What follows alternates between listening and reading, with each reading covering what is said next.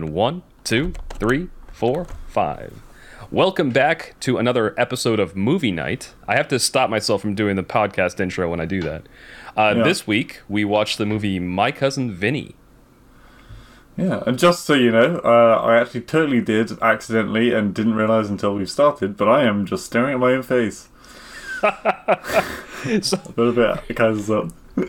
I've said this on the podcast before. So when we record this, we have our cameras up, so we're not just staring at a blank screen. We're actually talking to a person, or so it appears. A very sexy person today. Oh, I didn't know you felt that way. About myself? Oh, of course. He's just there, standing in front of a mirror. But that's not the movie. That is just It should be. random banter, which belongs in the podcast. Damn it. Yes. Yeah. My Cousin Vinny.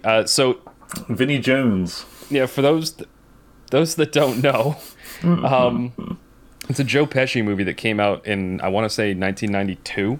But yeah, one that I'm quite fond of, and I've gone back and rewatched quite a few times. But Blue, I believe this was your first time seeing it.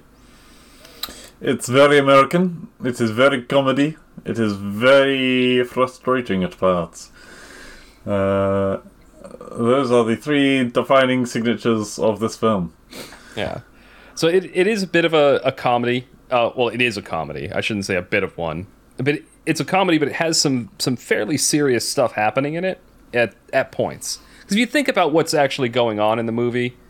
I mean, the first 10 minutes is just joke after joke after joke. True. But the thing is, then you realize what it gets kind of serious when it's looking... Anyway, I'll go over the plot. We'll discuss while I go. I'm jumping ahead of myself. So the movie opens up, these two young adults, early 20s, college kids, right? They're in a convertible. They're driving down a highway in the U.S. and they're crossing into Alabama, and you see their university textbooks in the back and along with some trash, and they're just they're college kids on a road trip. That's what you're getting from that intro scene. They have a New York license plate, and so of course they're kind of laughing at all the different signs down in this fairly rural part of the country, where you got free manure signs and firewood and all this other these random stores. They stop at a convenience store and they're kind of arguing from their accents. You get their New York City New Yorkers. And they're picking out different stuff from the shelves, and they're penny oh, should we get this one 36 cents? Should we get this one 31 cents? Now, I don't know your opinion on this, but the New York accent really grates on me. Oh, I don't like it. Yeah. But I mean, I feel like where the Boston accent probably gets on a lot of people's nerves too. But I don't know. New York's probably my least favorite of the American accents. Yeah, I'm trying to think if there's one I like less than that. Floridian? Florida doesn't really bother me. I kind of like the southern twang. Yeah. But then there's the Californian accent, maybe just the kind of the surfer bro accent. Oh, yeah, okay. I get annoyed when comes people more with a cocky person as opposed to the stereotypical Californian accent is one of a cocky surfer. True, and which isn't necessarily true. I haven't spoken to enough Californians to know. And I'm kind of generalizing there. California is a fairly big state. I mean, I think it's it's one of the top 3 biggest states in the U.S. I think only Texas and Alaska are bigger. Anyway, that's not the point. But so they kind of pay for the stuff. They get in the car. They grab a drink and some. One kid gets a burrito and they just go off down the road. They had a big argument about clearly they're living on a budget. Yeah. And they're buying crap, or just the very cheapest food you can get, and cans of tuna, and just eating tuna raw. Yeah. Well, the thing is, it really does show how prices have changed too, because they bought 22 different things. That comes up as a plot point later in the movie. They bought 22 different things at the store, and their total bill was $21. So they were clearly buying a bunch of cheap crap and stuff. To be fair, that's actually fairly like that you can buy a pot noodle in the UK for, I think it's like 50p, and that's a cheap meal. Yeah. Well, you said you had an equivalent because you talked about this recently. Yeah, cup noodle. Cup noodle. So they could have got double for their money. I'm just saying. There is, but at a random rural convenience store, who knows? True, it was yeah. Actually. I'm thinking about this now. For reference, I went grocery shopping. This is I want to hit on this point again. I went grocery shopping earlier today, and I bought a lot because I hadn't been grocery shopping in a while. My bill was $143. Oh crap! How much of that was in meat and alcohol? None of it was alcohol, but a ton of it was meat. Like, I got, bacon, sausages, ground beef. You guys don't need to know what I'm eating. Anyway, so they get back in the car, and as they're driving along, like, one of the kids, because their arms have been full, they were shuffling items, and he had put something in his pocket, and intending to pay for it. He forgot about it, and he pulls it out, and he's like, oh, crap, I forgot to pay for this. And clearly not intending to steal it. And his friend's making fun of him. It's like, oh, you could get the death penalty for that down here. The laws are medieval. And he's clearly he was joking about it. Yeah, he was joking. He was being sarcastic. I don't think he was. I think he was just a coward.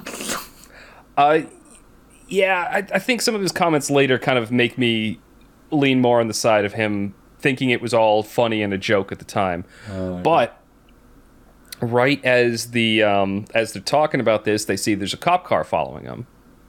And the guy's like, oh, crap, the cop's following us. And then his friend, who is a massive pussy, starts to get nervous. And he's like, oh, shit, what's going to happen? And then his friend pulled out a gun. His friend's like, just calm down. Like, there's nothing going to happen. Cop's lights turn on. And he's like, oh, shit, all right. And so they pull off to the side of the road. And they're just thinking, like, okay, it's just, maybe I was speeding, whatever. The cop gets out of his door, cocks his shotgun and like lays it across the door. Yeah, what the? Well, I mean, you find out why he was like that in a few minutes. But like, isn't it like a regular thing that all cops are two to a car? These days, yeah. But again, this is kind of like, this is the early '90s, and this is like a tiny town, so they might not have two people to a car. Yeah, that's something that's very common. Like where I am, yeah, that's pretty common. But I totally understand why he did what he did. But momentarily, I forgot the entire plot of the movie. Go on. So they're like, oh shit, and he's like, all right, hands on your head, get out of the car. And so they do. I always find those instructions funny. Hands on your head, but also get out of the car. So he had to take the hand off the head to pull up. Anyway, found that amusing. So they get out.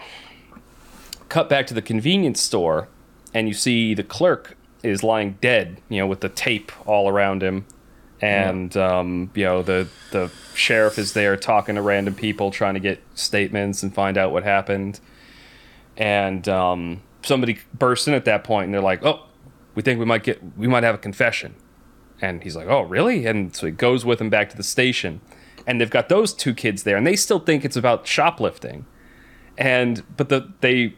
Because of, again, this is some of the comedy bits of it, where the guy's like, all right, so why don't you just tell me what happened? And he's saying stuff like, I don't know, it just happened. And he's like, he's like, well, what was this all about? And he's like, well, the can of tuna or something like that. And the guy's like, did he know you had the can of tuna? Is that what happened? And he's like, well, I don't know if he knew. It's like, and then the sheriff's like taking some notes down. And he's like, is this a big deal? And he's like, yeah, it's a big deal. And so they play up the fact that there's a clear misunderstanding, but none of them are giving enough specifics to clear anything up.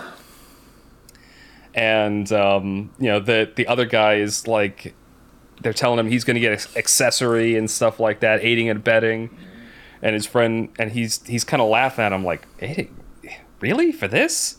And they're of course thinking murder. He's thinking shoplifting, and then eventually, the one kid figures it out because of something that either the sheriff or somebody else in the office said, and there's like, is that when you shot the clerk or something like that? He's like, and he goes like sarcastically like, I shot the clerk, and of course the sheriff is hearing him admitting that he shot the clerk. He's like, I know you shot the clerk, but why did you do it?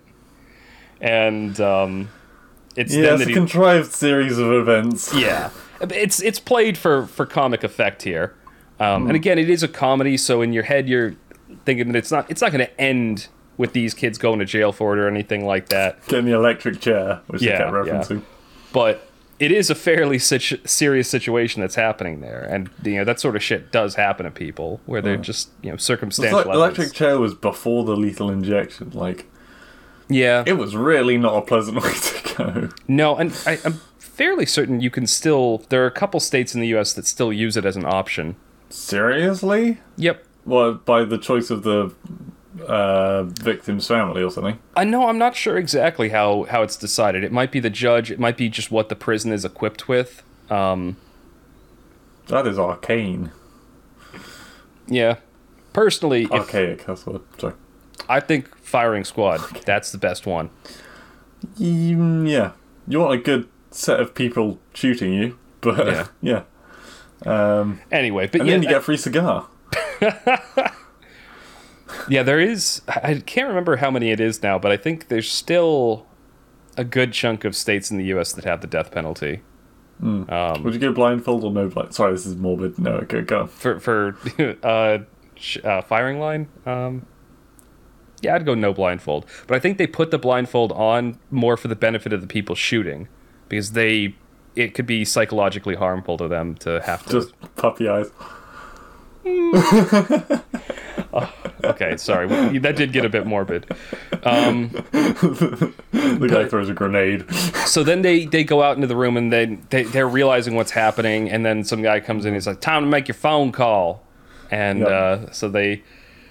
Like, the guy's like, oh, we need a lawyer, a great lawyer. It's like, oh, we got to call this, we got to call that. And the main kid is just like, no, I'm calling my mother. It's like, fuck that. Yeah. And so he's on the phone. He's like, Ma. And he's like telling her like what's happening. And it's like, yeah, Ma, it's not good. We got to arrest it. Racists here that fucking hate people, and they're part of the Ku Klux Klan that fuck their kids or something. Exactly. Like, that was such a horrible, like, idea. Yeah, the coward friend is like trying to interject, and he's like, they're all inbred here, that's what they do down here. It's like they're all part of it. And everyone in the office is just giving him a stink eye. Anyway, and so they were like, we need to get a good lawyer, and they're asking how much would that cost, and they're like $50,000 or something like that. And his mother's clearly irate on the other end, and then he's like, oh wait, and then she's apparently telling him they got a lawyer in the family.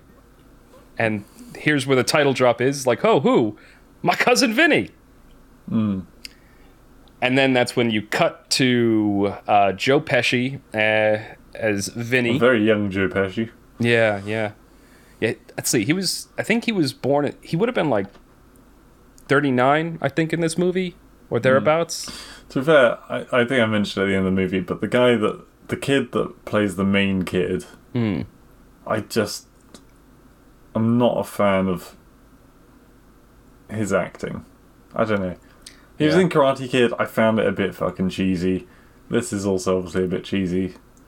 So this is meant to be a little bit cheesy, so I can forgive it a little bit more. But yeah, it's more appropriate that it's cheesy. He just plays stupid too well. Maybe he's not acting. Anyway, you were saying? Yeah, so Joe Pesci's coming down as Vinny. Vinny and his fiancée, who I didn't realize is the same, until I looked her up, is the same lady that plays the new Aunt May in the new Spider-Man movies. Yeah. So that was crazy to me when I saw that. She is still as hot now? Yeah, honestly, she is quite attractive. Yeah. Honestly, I agree with that. She's still pretty hot in the new Spider-Man movies. Hopefully she wears more normal clothing these days. Yeah, that's something we commented on. Her outfits throughout the movie. It's very clear that this is like coming off of the tail end of the 80s, because some of the crazy, like weird, like fluorescent outfits she wears. Anyway, so they both get out of their car and pull in, inspect the car a little bit. She's taking pictures of everything like a tourist and is saying stuff like, oh, I wonder how their Chinese food is. And Pesci's being misogynistic. Oh, Pesci. Is he? You rascal. Yeah, he's saying because you're a woman, you don't know about the mud in the tires. No, Joe Pesci doesn't say that. He actually he's throughout the movie is like enjoying the fact that she knows like a ton about cars and stuff like that. In this early part, He still says that she's talking bullshit. yeah, but that's about the Chinese food. He's saying like you're acting No, like, about the mud. Because he doesn't believe that the mud was at all the problem. but he's saying that to the random guy that walks up. So I'll describe the scene. So they pull in and Right, he's talking. He said it to her first, I thought, but okay. No. He's talking about how like the car was like shimmying on the highway and stuff like that. And she was saying that, hey, you should get it up on a rack and look at it. It's been weird ever since you went through the mud. And then he says, no, it can't be that. And so, but it's not misogynistic. It's just him like thinking it's something else, and she thinks it's one thing, he thinks it's another. The bit that's misogynistic is when the guy comes up, the local, and he's saying like, oh, you got mud in the tires. And he's like, let me ask you something. How do you get mud into the tires? And then he describes how it happens. And then he turns to his fiancée and goes, he's like, you ever heard of that? And she says, no. And then he turns back to the guy and says, she never heard of it and she knows everything about cars. And then the guy laughs. That's the part that I would call misogynistic, if anything. Okay. Anyway. So I've watched this movie quite a few times. I can quote quite a few pieces of it. But yes, so they arrive and they go to the jail because that's where the two guys are. And there's like a mild what? The weird with the kid and Pesci for the first time. I don't want to say the word. You know what I mean? Though. Yeah, it's a joke that. Dropping the soap. It's making fun of something that's very real that happens in prisons. But anyways, the one kid is like wicked nervous in the prison because he's like, oh, there's gonna be some big guy named Bubba and he'll protect you, but you gotta do whatever he says and whatnot. And the other kid's just like, oh, you're going crazy. And so he lies down and takes a nap. That's when Joe Pesci gets in. And the funny thing is, he gets to the jail cell and he tips the guard. And of course now the coward kid is seeing this and he's thinking, oh God, this is that guy. And he just paid the guard to put him in here with us so he can and there is a bit of an awkward scene. They're making fun of that. Another point in this movie where they're making light of something that is kind of serious, but yeah, jokes you can make these days, and yeah, they're not harmful. It was clearly a funny joke, so I'm not exactly. They pull that gag a lot in this movie, where two people are talking to each other, and they both have completely different ideas about what they're talking about. It happened in the police station. Now it's happening again in the jail cell. So anyway, they sit down with Joe Pesci once that's cleared up. And he starts talking to them, and they're questioning like, oh, how many murder cases have you done? Have you done any of these serious crimes? How many trials have you been to? And that's when it's revealed that Vinny has never been to trial because he just does personal injury mostly, and he clears it up before it goes to court. He's only been practicing for just under 6 weeks. It took him 6 tries to pass the bar exam. So it was 6 years since law school until he finally was able to practice. What? I was going to say, I vaguely recall, so I remember, because I've read a lot of John Grisham, so I've heard about the bar exam and this kind of shit a lot. I thought there was a limited number of tries you could take for the bar, but I could be wrong. It's possible. And maybe they were just, they wanted to make the joke, and so they omitted that fact. But it might be. But anyway, go on. Probably not. Yeah, if somebody's out there as a lawyer, and knows how many times you can take the bar. Anyway, so this is clearly unnerving to the two kids. Yeah. But he's their option right now, and so they're sticking with it. And this is where,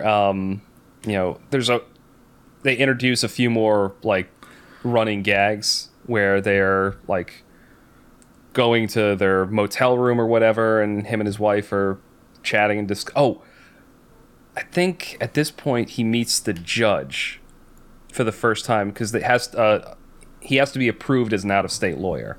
Yeah. And he goes in there, and he's just got his shirt on and like a gold necklace and pants, and that's it.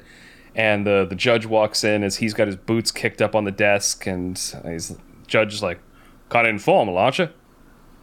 And he looks down. Yeah, they have a little bit of. You get away with that in any state. Yeah. So they have a little bit of an exchange, and this is probably something he shouldn't have gotten away with either. But the judge asks him, like, it's like, all right, just have a few questions for you. And he asks him, how many years have you been practicing? Or no, where'd you go to school? He's like, Brooklyn Academy of Law. And he's like, is that an accredited academy? And then Joe Pesci looks up and sees the degree above the judge's head, and he's like, Yale. Yes. Yeah. And then, how many years have you been practicing? And he's like, almost 16 years. So it's just like outright lies to the judge's face. Yeah. Yeah. Sorry, did you have something to... No, the constant lying to the judge was nothing that was like, oh. I know it's a comedy, I know it's a joke, I know things going wrong, but fuck. Yeah, that's the last person you want to lie to is the judge. The judge is presiding over this whole case. Yeah. But it happens, and the judge hands him like a giant book that's like the Alabama court procedure, and he's like, I expect you to follow procedure to the letter, and he's like, I'll react harshly if you don't.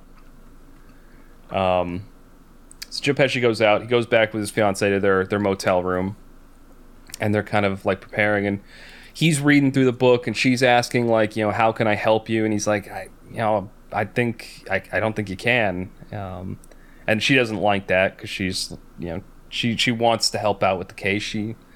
But he's just like, no, he's got to do it on his own and whatever. Then another running gag, and this comes up several times throughout the movie. In the middle of the night, a giant, like, ear-piercing steam whistle blows off at it's not the middle of the night. It's 5:30 a.m. Yeah. And he comes down in the morning and asks, like, they go down to the motel's kitchen diner area, and they ask the guy, does that, what was with the loud whistle last night? And he explains, it's a steam whistle over at the lumber mill. Show everyone it's time to wake up. And then they have grits. Yes. Then which I've never had. I've had them once. They're not bad. They're pretty good. Huh. Well, are they cornstarch? Yeah, it's cornmeal. Cornmeal with butter. Boiled cornmeal with butter, basically. Okay, so it's essentially bland stodge with butter. Yeah, think like oatmeal, but then you add butter or milk or salt or something like that to spice it up a little bit. Getcha. But yeah, the gag there is like they open the menu and they're both looking at it, and it's like, what do you think we should have? And she's like, breakfast? All right, breakfast. And they look at the menu and it just says breakfast $2, lunch $3, dinner $4. And those are the only items. And so they're like, all right, 2 breakfasts. And he just takes a giant ice cream scoop of lard and throws it on the the fry top. So much lard. Yeah. Lard is actually, it's healthier than people think it is. But not that much. Oh god. Is Crisco lard over there? I don't know. I think Crisco might be more processed than that. Okay, more processed than that. Yeah, well, because lard is just rendered animal fat. Yeah, but that looked, I don't know. It looked like a tub of marshmallow. It did. Fluff. It did. That was a lot of lard, a lot of fat. Yeah. Anyway, so they eat breakfast and then they go to the courtroom, and I think this is where they have the arraignment scene where they go in there, and Joe Pesci gets there first, and he's just kind of chilling out in his leather jacket, sitting there on the table, kicking his legs, and the other lawyer comes in and looks at him. He's like, "Is your attorney here yet?" He's like, "I am the attorney." He's like, "Oh," and then they shake hands, have a little introduction. Yeah. He was remarkably polite for an opposing lawyer. Yeah, that's something that I, despite the fact that he's the prosecution, he's the guy, trying to put the kids in jail. I had I could not have any negative feelings for the guy because he seemed like just a genuinely good dude. Yeah, he fucking. Spoilers for later in the film. I think this is a movie that it has no bad guy. Like, there's nobody who's acting in poor faith. Like, even all the townspeople and the prosecution, the sheriff. Drunk dude that kept the $200. Oh, that guy. Yeah, he's funny. I'll tell you. we'll get to him. But yeah, like all the main characters, they're all just like, they all are doing what they think is right. It's just there's a massive misunderstanding going on between the two sides. Yeah. Oh So my God. what? No. Go on. No, it's a part that comes up later, so we'll get to it. Okay. So the arraignment starts, and all that is supposed to happen in this is they go. The defense attorney, they read out the charges. Defense attorney says, my clients plead guilty. My clients plead not guilty. Joe Pesci, having never been to a trial before, has this exchange with the judge where the judge asks him what their plea is, and he just goes, my clients are caught completely off guard, and he starts to go into an explanation as to what happened. So he thinks he can get it dismissed like you would with a personal injury case, where it's like, if you explain what happens, the trial doesn't need to happen. Unfortunately, that's not really how it works with murder.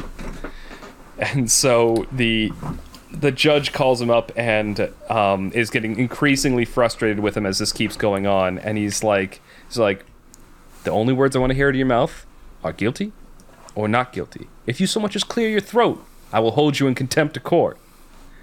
And then Joe Pesci goes like, and he's like, do I make myself clear to you? And Joe Pesci's like, I think I get it. And he's like, no, I don't think you do. You are now in contempt. And finally, Joe Pesci says not guilty, and he's packing up to leave. And the judge is like, all right, take Mr. Gambini here. His name is Vincent LaGuardia Gambini, Vinny, the main character. Take him into custody, and sets his bail at $200, and he's shouting to his fiancée, he's like, you got to bail me out, right? And so she does.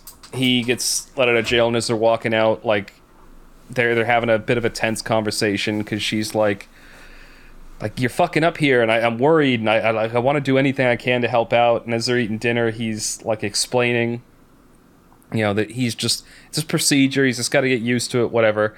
She's like, well, I can't keep bailing you out forever, because I already cashed in some traveler's checks, and it's like I tried to hustle some money at pool for him to get the bail money, and apparently some guy stiffed her, and that's when the character you're thinking of comes in.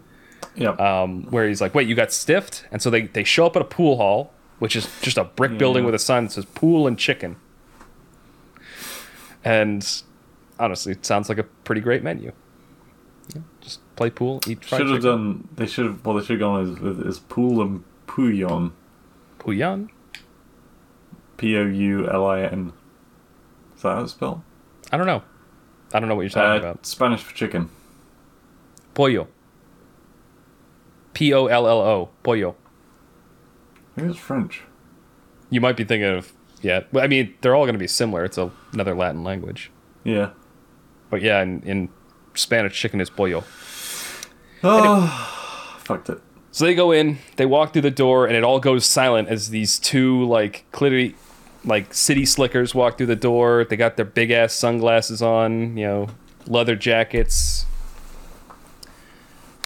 And they walk in, and she points to the guy in question, this dude in a flannel shirt with one of those, life jacket, half a sweatshirt thing. I don't know what those things are called. People wore those in my high school. It's weird. What, like the Marty McFly? Yeah, the Marty McFly thing. Kind of jacket. Yeah.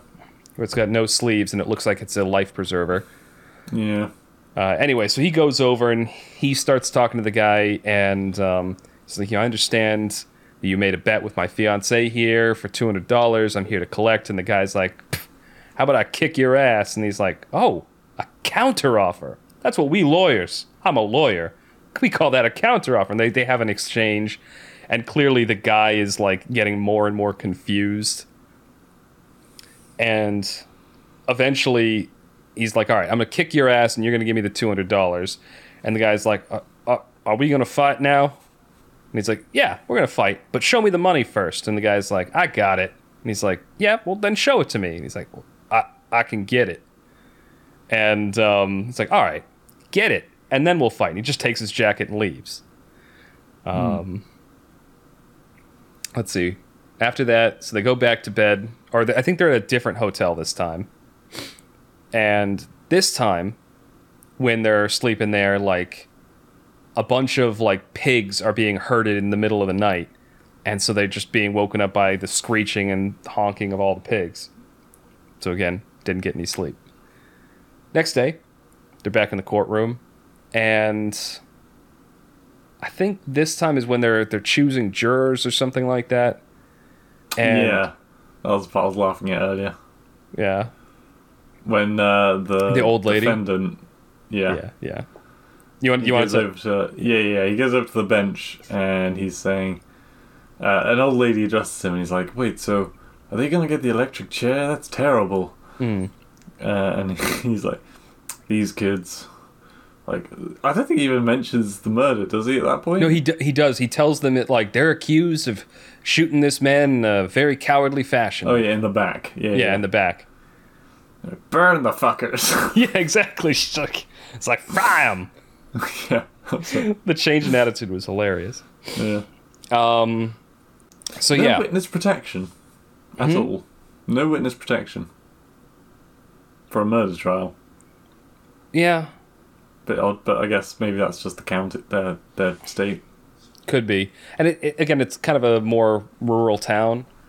I think witness protection is more like when you're testifying against some kind of organized crime or something like that, where there's an organization that might come after you rather than individuals. Yeah, I guess.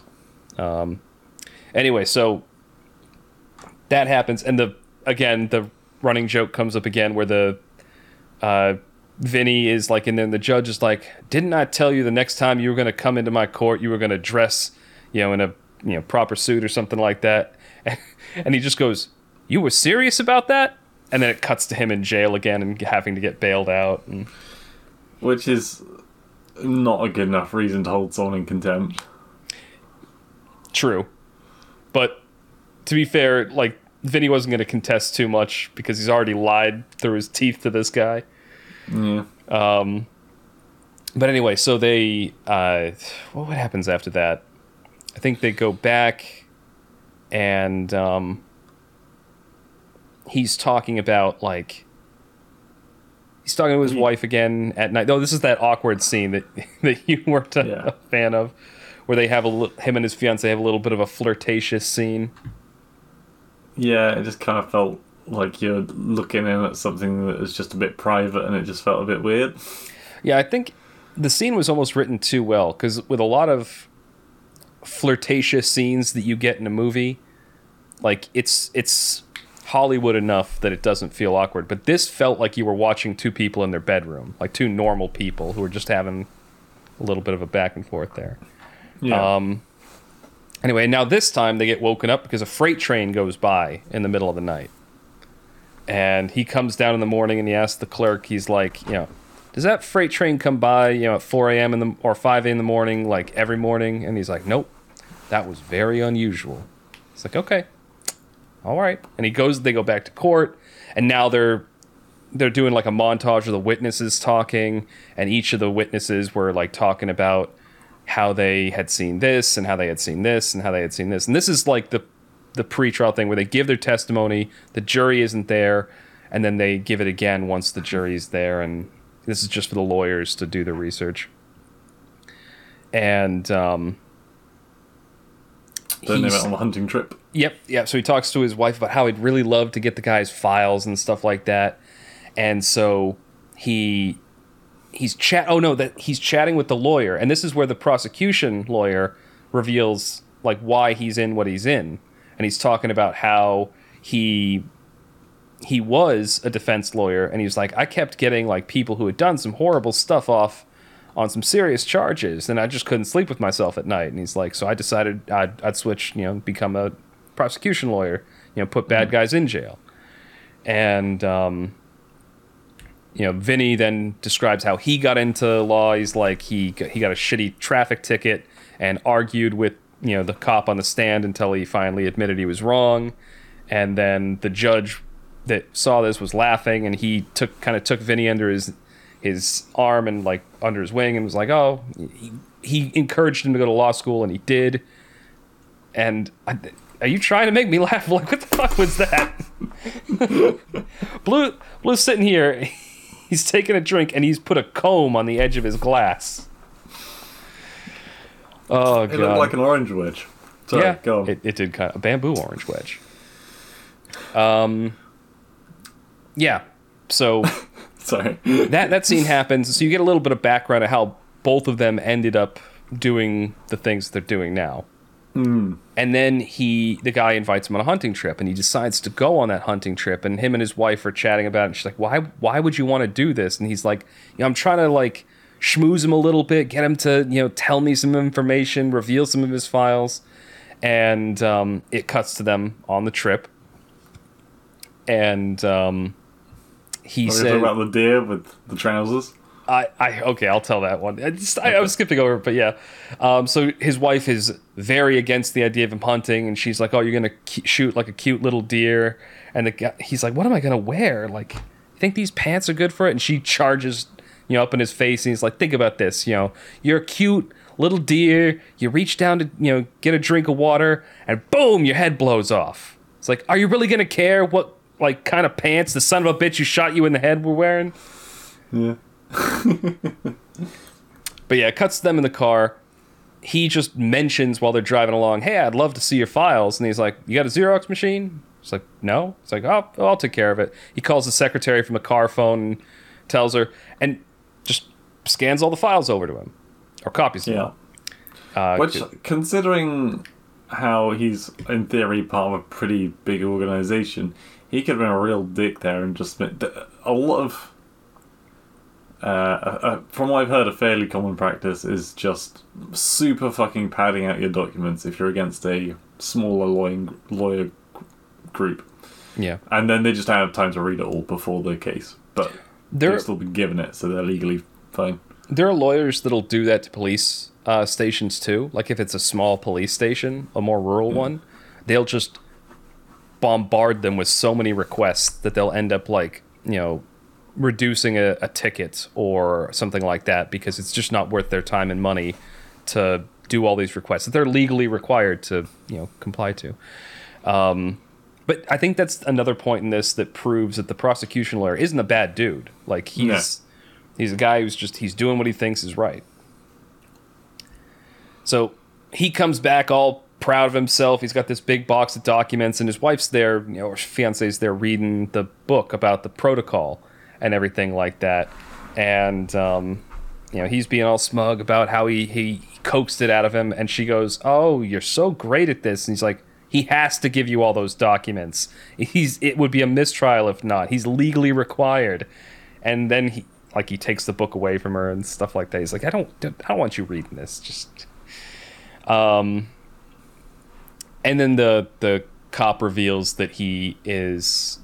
You're going to let them use... Oh, sorry, the prosecution tells him apparently also that they can use his hunting cabin to stay in, as opposed to the hotels, which are causing problems. So the next day, they're back in court, and I believe this is when they're starting to question the witnesses and, do some cross-examination, but pre-trial cross-examination. Oh, the professional witnesses. Not the witnesses, sorry, the professional examiner. No, that's much later in the movie. Okay.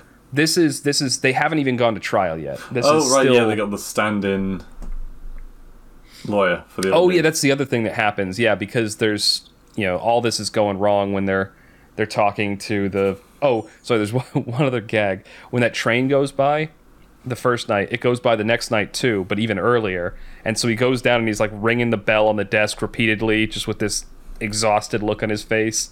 He's like, "I thought you said that train hardly ever goes by at 5 a.m. in the morning." And the guy's like, "Yeah, that was weird. It normally goes at 4:15. Just... Anyway. So, so they do some cross-examination. And that's enough to make the coward kid just decide he can't stick with Vinny, and they talk to each other in jail, and he's like, I'm going with the public defender. And Vinny's nephew, whose name I don't remember. The public defenders, by the way, defendants get such a bad rap in any kind of media, by the way. It's because they're terrible. And they're not terrible because of lack of skill. This is something that's another thing that they make fun of, but it's a very serious issue. Most public defenders, at least in most of the US, they have so many cases that they physically cannot, that there's not enough time in the day for them to actually give them all proper attention. And so most of the time they just try to cut a deal as quickly as possible, or they don't have enough time to research the case, so they get their facts wrong, or it's very bad going with a public defender, at least in the US, because most of them are crazy overworked. Even if they're talented and passionate about what they're doing, they just don't have the time to do it. But so Coward Boy decides he's going to go with the public defender, and he meets with him, and he seems like a fairly competent guy. He seems fairly good, fairly reasonable. And Vinny's nephew meets with him, and he's talking, or Vinny's cousin meets with him, and they're chatting about what they're gonna like. He's like, I think I'm gonna go for the public defender too. Like, we didn't know how inexperienced you were, and Vinny explains to him, like, he does this talk about how he's gonna see through everything, and he's like, the prosecution's gonna make up this case just like a house. He's gonna build it up about big strong bricks, and he's like, but if you turn the bricks sideways, they're gonna be as flat as, he's pulling out like a playing card. He's like, it's an illusion, it's a magic trick, it has to be because you didn't do it. And that is enough to win him over. And kids have a bit of a tense conversation that night, and he's like, what's the worst that could happen? And the coward kid goes like, he could still fuck things up, he could still ask like the wrong questions, and the witnesses will have the right answers, and it'll make the prosecution look more competent. And Vinny's cousin is trying to like win him over, and almost does, and then the lights flicker because they just executed that guy that people were outside protesting about earlier in the movie. Norton, yeah. And then there's like a scene where they're out in the woods. This is the evening now. Vinny and his fiancée are out in the cabin in the woods, and they're sleeping peacefully. And then there's a noise outside, this loud screeching noise. It sounds like a raptor.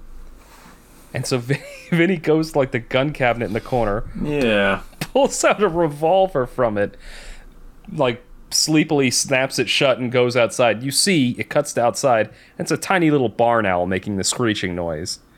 And yeah, unless those barn owls are fucking a second before. No, because he actually makes it on the, when you're looking at it. That's not what owls sound like.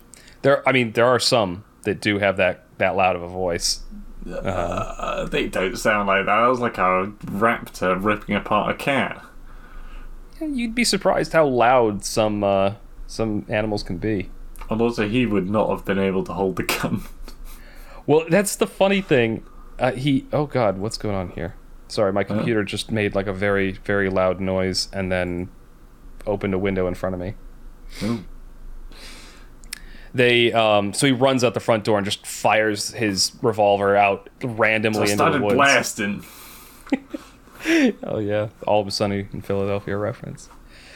So the next morning, they end up sleeping in the car, not the cabin, because it scares the shit out of them. And yeah, I don't understand it either. But it rains overnight. They wake up the next morning and they're stuck in the mud because the sun's already up. They're like, oh God, because they got to get to the trial on time. He tries to pull a board out of the trunk so that they can use it to wedge the tire and get moving. And of course, his fiancée had his suit cleaned and it was in a bag in the trunk. So it flies out into the mud because it was sitting on top of the board. And now he's got a dirty suit. So they're running around swearing and trying to figure out what to do. She goes to try and buy him a new suit. He goes to shower to get all the mud off him. But the entire suit store had the flu. And she sees a secondhand store across the way. Cut to the courtroom where... Oh, sorry. One other thing. that happens. That there's been a back and forth where he meets up with that hillbilly every now and again who owed his fiancée the $200. Yeah. And at first he tries to trick him by having like a 20 with a bunch of ones like inside of it and a rubber band. And finally, in this scene, when he's walking back to his hotel and the guy's like, "Hey, little Yankee wuss, look, I got your money right here." And he fans out the money. And Joe Pesci just fucking decks him, takes the money, and then goes back up to his hotel room. Yeah. But yeah, cut to the courtroom. And everyone's sitting there tapping their fingers, waiting. Clearly he's late. And then he comes walking in a red velvet tuxedo. The kind of thing you'd expect like a magician to wear. From Charlie and the Chocolate Factory. Yeah, the long like tailcoat that he's wearing. And he puts his files down and starts getting organized, and everyone's kind of like looking at this. And the judge goes, "Mr. Gambini, are you mocking me with that outfit?" And he's like, "Mocking you, Judge? No, I'm not mocking you." And he's like, "Then explain that outfit." And he's like, and then he is like, "Listen, I bought a suit. You've seen it. But the suit got covered in mud. And this town doesn't have a 1-hour cleaners. So I had to buy a new suit. Except the only store you could buy a new suit in has got the flu. The entire store's got the flu. So it was either wear the leather jacket, which I know you hate, or wear this. So I wore this ridiculous thing for you." I love that line so much. Just the description of the series of events. And then straight back to prison. No, that doesn't happen yet. Okay. Actually, no, it does happen. You're right, he does. Because Vinny's like, he hasn't slept in a while, and the judge is like, "I'm not sure I like your attitude." And Vinny's like, "Well, there's a fucking surprise," under his breath. And the judge is like, "What did you say?" And he's like, "Oh, I didn't say anything. What?" And the judge is like, "I'm holding you in contempt of court," or something like that. And oh no, that's when he says, "There's a fucking surprise." Anyway, so they start cross-examining the witnesses. Mm. And no, it's opening statements. So the prosecutor gets up. I think we can pass opening statements because we already had witnesses. Yeah, exactly. No, so the way a trial works is they choose the jury. First of all, there's a plea. Then they choose the jury. Then all the witnesses come in when the jury's not there, and they give their statements for the lawyers and the judge to hear ahead of time to take them down all written. And then they go to the actual trial where the jury is in there and then the witnesses are giving their statements properly. Yeah, I thought we were already gone past that because we talked about the... Okay. What was the thing that you thought happened? No, go on. Okay. So anyway, they give the opening statements. Prosecution, he goes through and he's talking to everyone, and he's talking about what verdict means, and he's like, "I'm going to be asking you to find this, and that all happens. And now the defender, and then now it goes to Vinny, and Vinny's like falling asleep on his hands, and so it goes to the stuttering guy first. Yeah, that guy's third. He's third. And I know he's third because of something that happens right after Vinny says. So okay. Vinny's cousin, the defendant, kicks him and he wakes up. He's like, "Hey, it's time for your opening statement." And he just stands up and he's like, "Everything that guy said was bullshit. Thank you." Yeah. And then it goes to the public defender, and Judge goes, "Disregard everything he said except the thank you." Yeah, exactly. He instructs the jury to disregard everything except thank you. And then, actually, the other thing, I think that the prosecution objects first too. He's like, "Objection! Everything the counsel said is argumentative." And the judge is like, it's like sustained, and then that's when he says that. But then the public defender is just kind of like shaking his head, and under his breath he's just like, "Putz," or something like that. And then he stands up. And he walks up to the jury, all confident, and just goes, "Ladies and gentlemen of the jury." And he's like spitting on them and stuttering and stuff. And yeah. So the public defender not only is He's got a little bit of stage fright, it seems. I hated him. Oh, yeah. I think you're meant to. Yeah. But he gives that opening statement, it ends up being terrible, and now the coward kid is panicking again, and he's like, what happened to all the things we talked about? And he's like, well, it's like, I'm getting better. So then you cut to them questioning the first witness, which is this big fat guy that's talking about how he saw them go into the convenience store and then saw them drive off, because he was looking out his front window, saw it, and whatnot. I'm not sure you even can execute kids, even back in that day. Well, they would be adults. If they were in college, they'd be adults. I guess. They, like, the college age here is usually you go in at 18 or 19. And most states, it depends on what state you're talking about, but I think people have gotten the death penalty as young as, like, 6. No.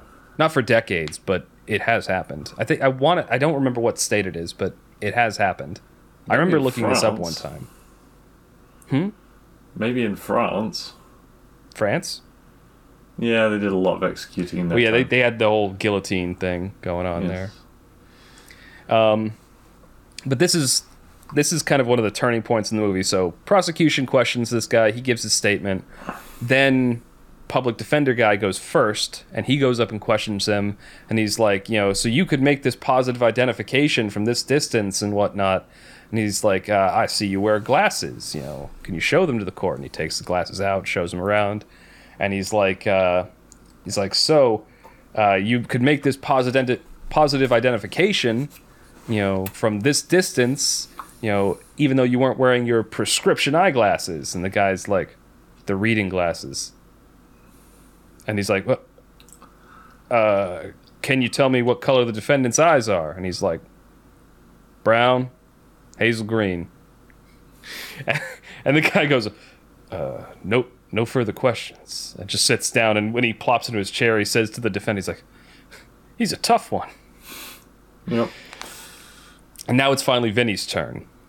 And this is where, like, the movie comes to a turning point, because he absolutely shines here. Like, he, like, hammers into the guy, like, he's like, oh, how did you know it was 5 minutes? Did you check your watch? And the guy's like, no. And the guy's like, well, I get it early. You testified earlier that, you were just making breakfast, you saw them, you started to make breakfast, then you were eating your breakfast, and then you saw the car drive away.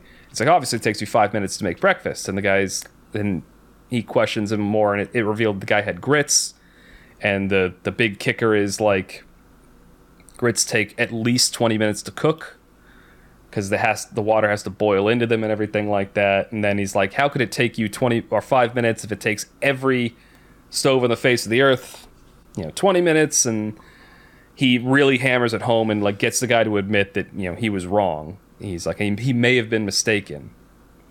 Yeah. And also one of my favorite lines here, that he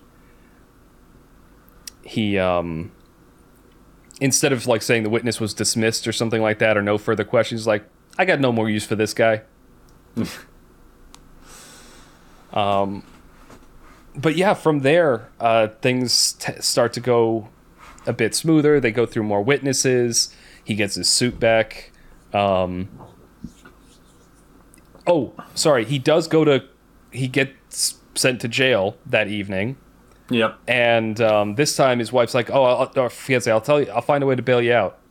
And he goes, no. It's like, I'll just go to jail. I'll sleep in jail tonight. Maybe I'll finally get some sleep. And the joke is, there's sirens going off, there's slamming, there's banging. Prison riot, yeah. He sleeps like a baby, because New York, Brooklyn. That was the joke they were making. So the next day he comes into court, and again they have another witness they're questioning, and it's this older woman who says she saw it happening. She was out on her front porch, but she's got these crazy thick glasses, and he shows that she can't see how many fingers he's holding up. Again, gets that thrown out.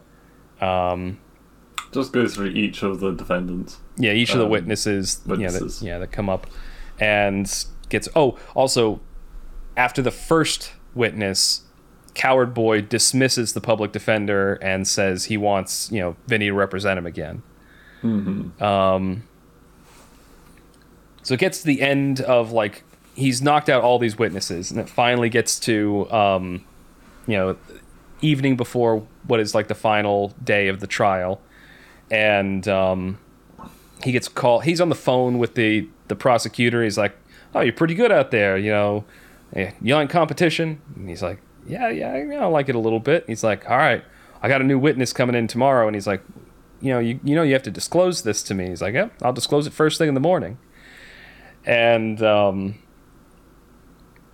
the guy that he brings in is an FBI forensic investigator who did an analysis of the tire tracks and the rubber that was left as the car squelched away, and says it matches perfectly with the tires in the defendant's car. And Joe Pesci is struggling, trying to figure out if there's any way to refute this, because the judge refuses to give him any more time to figure it out. They have they break for lunch. He's having lunch with his fiancée, and she shows him the pictures, and he's just pissed and stressed, and ends up, they end up getting into an argument, and she storms out. They go back to the courtroom. The prosecution rests, and it's now the time for the defense to call witnesses. And it's in that moment where he's looking at the pictures his wife gave him where he realizes something. And he says to the judge, my first witness is not in the courtroom. I need 5 minutes to get them. And the judge's like, you have 3 minutes. And so he quickly jots something down on a piece of paper, hands it to the sheriff, and is like, I need you to look for something. He's like, you do your own investigating. And he's like, I got 3 minutes, please. Just help me out here. So he runs out, and he's trying to make up with his wife, and she's ignoring him and getting angry, and storms out of the building. He ends up carrying her back into the courtroom, and says he's calling her as as an expert in general automotive knowledge or something like that. And the prosecution says something along the lines of we weren't informed about this. She's not on the witness list, and he explains that she's in there to refute the FBI guy's testimony. She tries to storm out of the building, and the judge tells the bailiff to bring her to the stand. After a brief hostile encounter there between the two of them, he hands her the picture and asks her to look at this and ask if he's like, it's been argued by me that 2 cars of the same make and model and whatever, just like the defendants, both pulled in there and both pulled away at the same time, or at different times, and they're just mistaken and whatnot. It's like, can you look at that picture and tell me if if that case holds water? I did skip something. Sorry, you were going to say something? No. Cool. You looked like you wanted to. I'm talking really fast because I saw the time. Yeah. There was a brief exchange where the prosecution didn't agree that she was an expert witness, and he asked for the opportunity to question her, and he gave her some really complicated mechanical question, and she just easily breezed through it, and they're like, okay, she's acceptable. So anyway, so he hands her the photograph. She looks at it, and she kind of comes to this moment of realization, and then goes, no, the defense is wrong. And the 2 kids, they're like, oh shit. And then she's like, and clearly this is what Joe Pesci was expecting. He turns around, he's like, are you sure? And she's like, I'm positive. And he's like, how can you be so sure? And she says, because these tire marks, there's no way they were made by their car. It had to be made by this other car that she describes. And goes into a big explanation about how the mechanics of the rear axle of the car meant that the tire marks couldn't have been made by their car because it had a different axle than the one that she thinks it is. And she gets called off the stand, and then he calls the sheriff who had just walked in. And the sheriff explains that, he's like, oh, on a hunch, I looked up if this car that she had just described had been reported lost or stolen. Sure enough, it had.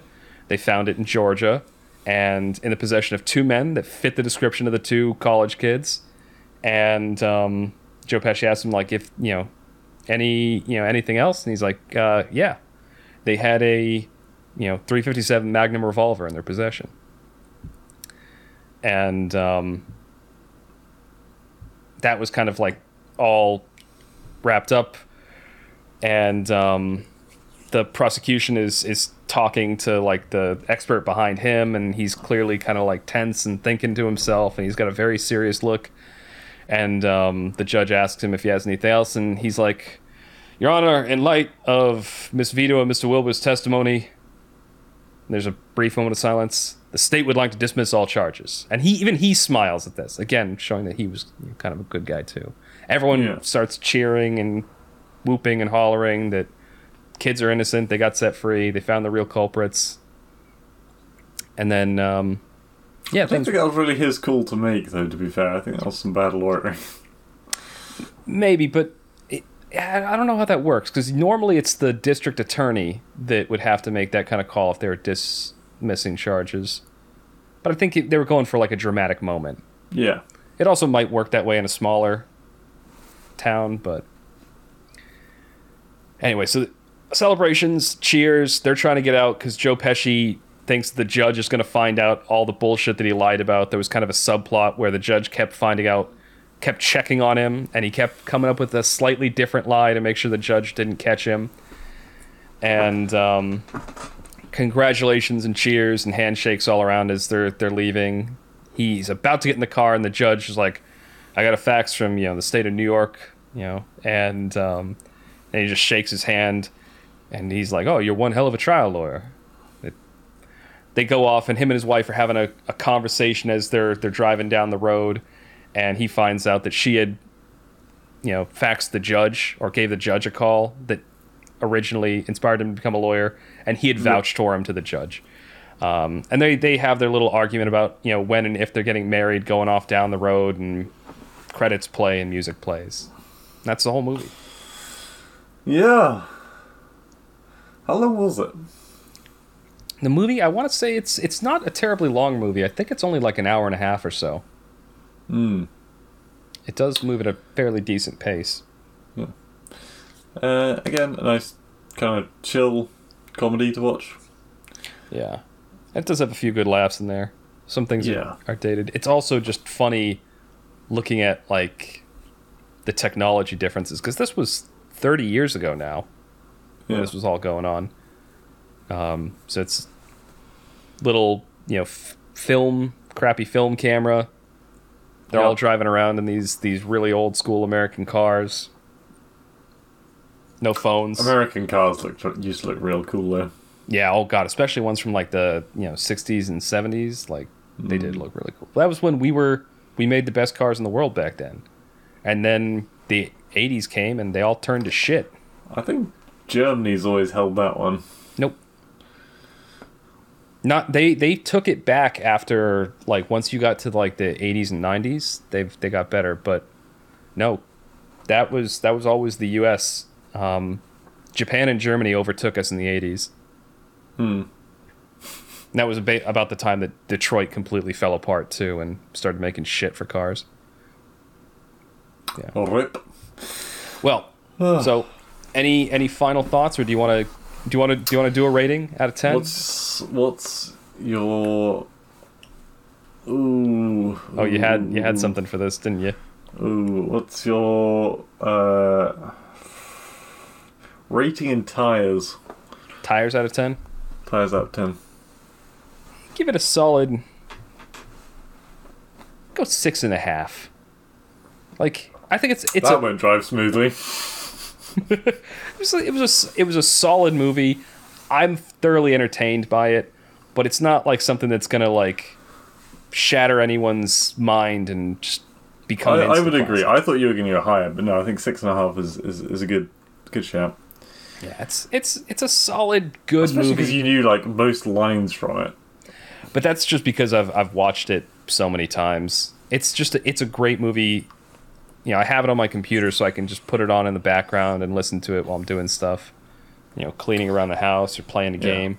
When you're not listening to Nicolas Cage. God, Nicolas Cage. Halloween is soon.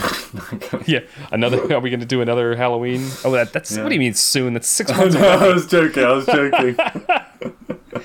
Oh I man. think you're gonna. Ooh, yeesh.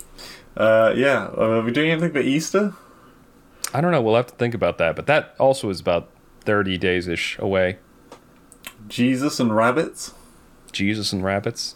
If you can think of a Jesus and rabbits movie. I don't know, it sounds very fun. No, it doesn't. Sorry. No, it doesn't. Like, there's only a few I can think of, and it's not very fun. You can? It involves Jesus and rabbits. I can think of Jesus or rabbits, but yeah, not anything put together. Curse of the Were-Rabbit by Wallace and Gromit. There's a scene in a church. That's pretty close to Jesus. How about Who Framed Roger Rabbit? I don't know if there's anything religious in that one, but there might be. I don't think there's anything religious in there. In fact, I think it's distinctly sinful, a lot of it. What about Watership Down or Peter Cottontail? Ooh, yeah, Watership Down, because then they go and meet Jesus. Yeah, a lot of rabbits die in that movie. This kid, I've never I'm seen saying it. I just heard about it. This outro's gotten. We watched it in grade school. Oh, really? That's Yeah. pretty fucked up. Wait, and what's grade school? Grade school is everything from when you're around like 8 or 9 all the way up to when you're like 12. Okay. That's not as... I thought you were going to say like primary school, where you're like No, 6. no. Anyway, Okay. that outro got very weird, but that's the movie. We both enjoyed it. And nothing that's going to blow your socks off, but just a very enjoyable watch. With that, this is going to be the end of, I want to say, our 4th episode of Movie Night now. Is it? Yeah, the end of the 4th episode. We don't actually know what we're going to be watching next because it's Alicia's choice, and last we spoke, she didn't know. So, Hitchhiker's Closet. Hitchhiker's Trapped in the Closet. This one, there was another one. I swear there was another one. Because it was Encanto. Encanto, that's what it was. We don't talk about... No. We're not starting that again. We're just ending it. I already did the outro. We're done. It's over. The end. See ya.